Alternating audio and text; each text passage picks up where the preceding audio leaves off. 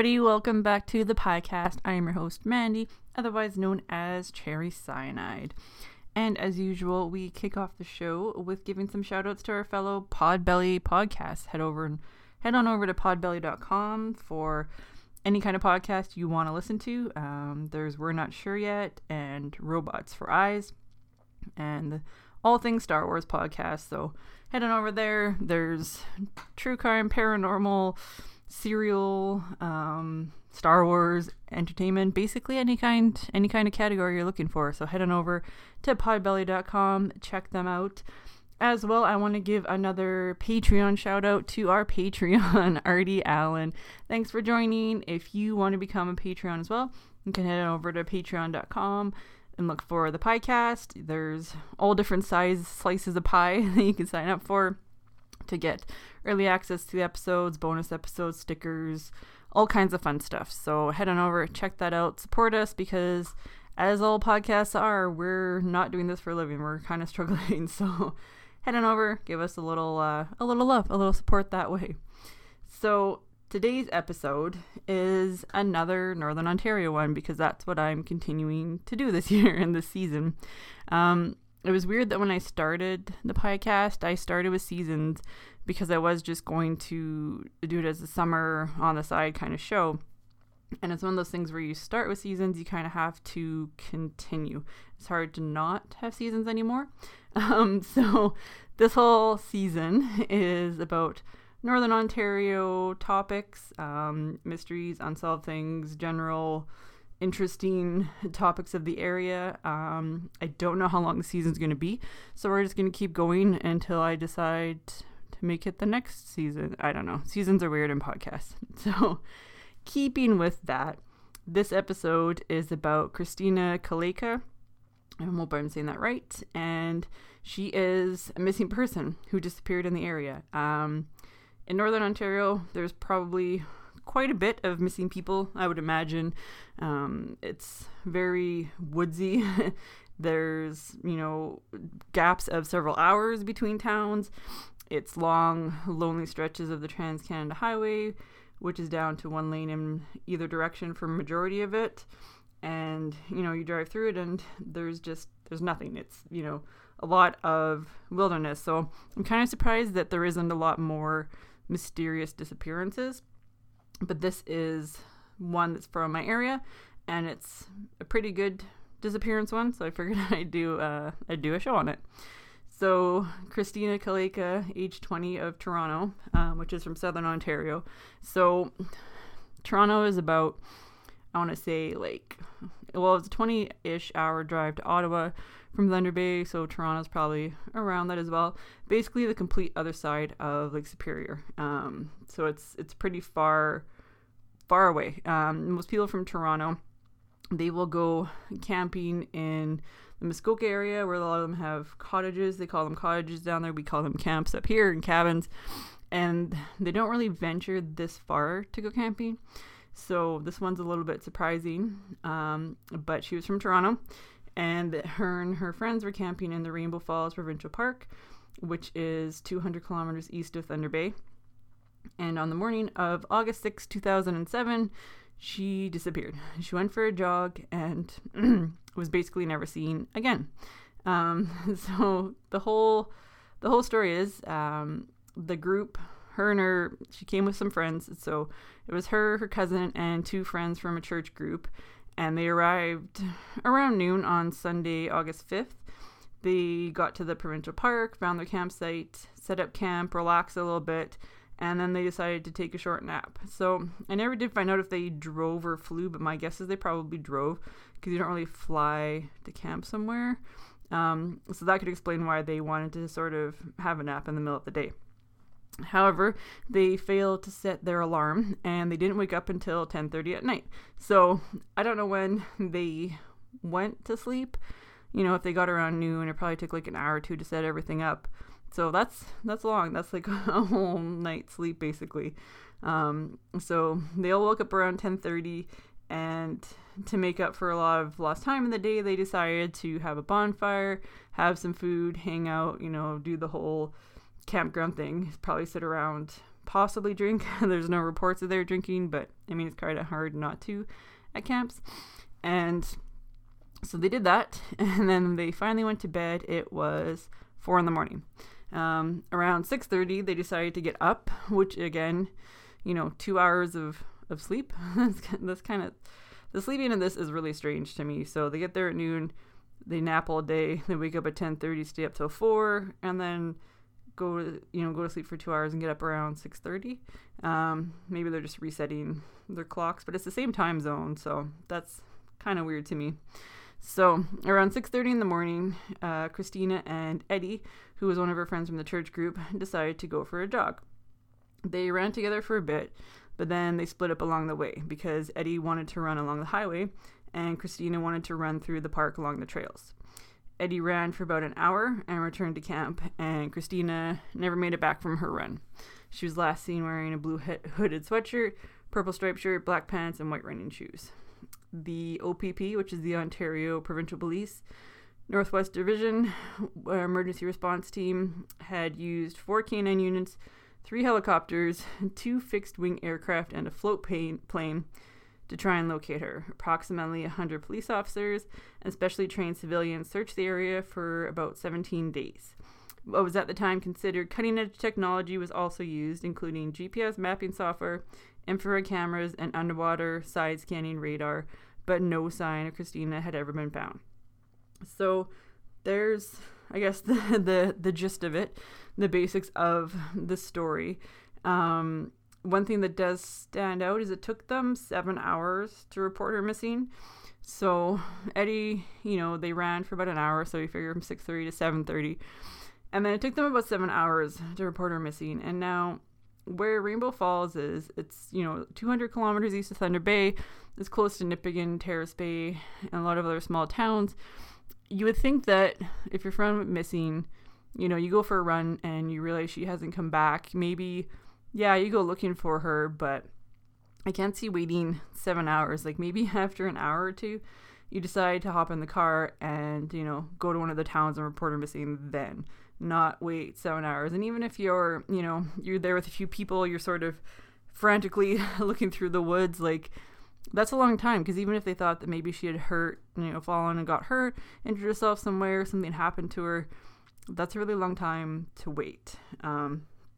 So she went missing. There's no sign of her that have ever been found. They haven't found her clothes. They haven't found, human remains. They haven't found anything of hers. She just sort of vanished. And the thing that kind of drew me to doing this story is it's kind of similar. I listen to a lot of the stuff on Missing 411 and in the United States, where people go missing in the national parks. And then coming across this one where someone went missing in a provincial park that is also in my neck of the woods. So it's it's kind of interesting. So even still, this is, 2007, we're in 2020, that's 13 years later, no sign of her at all. So some of the theories are anything.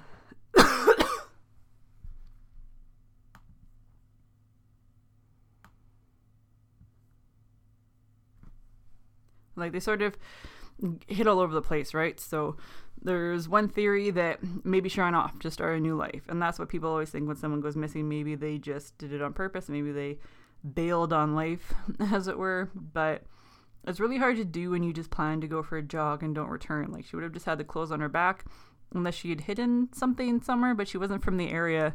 And that just seems really strange that she would have done and left her, her family and friends like that. One of the other theories is an animal attack. So yeah, there's lots of bears and wolves and, wild animals in the area. But even if that did happen, there would be evidence. So you'd find some trace of her body, some pieces of clothing. You'd at the very least find something where an attack had taken place. Bits of clothing, blood, disturbance in the woods, something like that. There would be some kind of evidence if there was an animal attack. Another theory is that maybe she got lost. So this is one that I think, is easily possible, but it does have some flaws as well. It's that she could have gotten lost on the trails or disoriented while she was running, even though it's a provincial park and the trails are usually well maintained and well marked. She may have gotten confused or something may have scared her. So, she could have gotten turned around. She's from Toronto. She's from the city. She's, they all admit that they're all very inexperienced campers. So they're probably, inexperienced in the woods as well. And she could have just been running down the trail and maybe an animal jumped out and startled her and she went off the trail and couldn't find her way back. So, she's running down the trail, an animal jumps out, she backs up to get away from it or turns around into the woods, gets kind of, disoriented that way, can't find her way back to the trail, gets lost, something like that. But even so, she probably would have likely yelled for help and eventually been found. There was a case of a woman in her 70s who went missing in the park, and she was found 9 hours later, so it's very likely that Christina would have been found as well. Unless she hurt herself and was unconscious and couldn't yell for help, possibly. But even then, they would have found something, right? They would have found her body or something like that. If she'd been hurt and laying on the ground in the woods, she probably would have been found. So the next theory is that she was abducted, and not abducted by aliens, abducted by some bad person, I guess, who could have been driving down the highway. So, like I said, the park it's on the Trans-Canada Highway, and that's sort of our one road that's always joked about in Canada, where we have one main highway that goes all the way across Canada, and the park's right on it. So that's the main route, right? And people have been abducted on the highway before. There's been, murders on the highway in the area, and people have been kidnapped. It's something that happens. So if she had gotten turned around and ended up, running on the highway by herself, or if she maybe decided to change her mind halfway through a run and decided to turn around and catch up to Eddie and meet him on the highway, she may have happened upon someone. Someone may have, seen her or stopped and asked if she needed a ride and then abducted her. And the sad reality is, like, a lot of young women go missing that way. It's something that just sort of, happens. It's what happens in the world. So, that is a possibility as well. And the one that falls in line with that as well is foul play. So kind of along the lines, like, did her friends have something to do with her death? Like I said, it took them over 7 hours to report that she was missing. And they say in that time that they were searching for her, but how do we know that was the last time she was actually seen? That she was last seen running with Eddie. I mean, for all we know, she could have made it back to camp only to have something happen to her then. Did she make it back to camp after her run and get into an argument with her friends? Did she have some kind of accident that they thought they would be responsible for and decided to, hide her body? Did she come back and somehow trip and fall and hit her head on a rock, or get into an argument with someone and, they pushed her and she fell and hit her head, or, something like that? That could have happened, and they could have panicked and decided to hide her body. 7 hours is a very long time to wait to report someone missing in the woods. And even if it is completely innocent, it does kind of stand out that they took that long to report her missing. I mean, that's you would think that it would be a lot sooner, in my opinion. But then the only sort of problem with that theory is that, if they did hide her body, they had, say 7 hours to do it. That's probably, even where they hit her, unless they buried her like crazy deep, they probably would have found some evidence. Having like the dogs out there and everything, probably would have found some kind of evidence of her.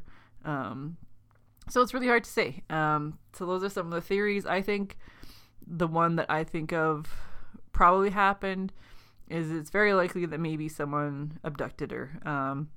I think that if she just got lost or fell and hurt herself or something like that, that she would have been found. Some sort of evidence, shirt or clothing, parts of her body, remains, something. There would have been something found. So I tend to lean to the theory that, that she was likely abducted, unfortunately, and that's the sad fate that she met. So after the initial search in 2007, there were a few more attempts to find her. In June 2008, working with the OPP, Christina's family organized an extensive private search of the park. But after 22 volunteers with search dogs, 5 days, and spending nearly $44,000, they found nothing. Then again, in November 2008, her family hired another private team with 6 cadaver dogs to search the park. All 6 dogs detected human remains in the bottom of the river, but the water was rushing too rapidly over the rocks, and it was too deep and too swift for them to go any further, according to the search manager. So, was that Christina? Was that another person who'd maybe gone missing in the area? Not too sure. But they couldn't really say then. And then going back, there was one final search in 2009, and it still turned up nothing. So it's very hard to say what happened to her. Like I said, I'm kind of inclined to believe that she was possibly abducted. I think that maybe she changed her mind about jogging on the highway even, and turned around to catch up to Eddie. Or, just somewhere along that way, someone happened upon her and decided to abduct her. She was, 5'2", a pretty small woman. She would have been easy to kidnap, abduct, and, that's sadly what happens to some people around here. So that's my theory of it. It's a very sad, unfortunate event that someone, a young girl would go missing in the woods.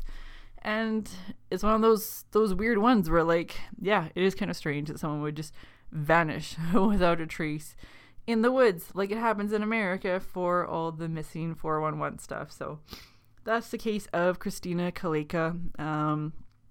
I apologize for if I sound really stuffed up on this episode. I'm going through horrible allergy season.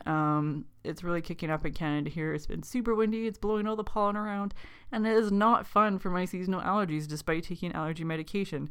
And that makes podcasting not much fun when you're all stuffed up and can't really breathe very well. So hopefully, I feel weird saying I hope you enjoyed this episode.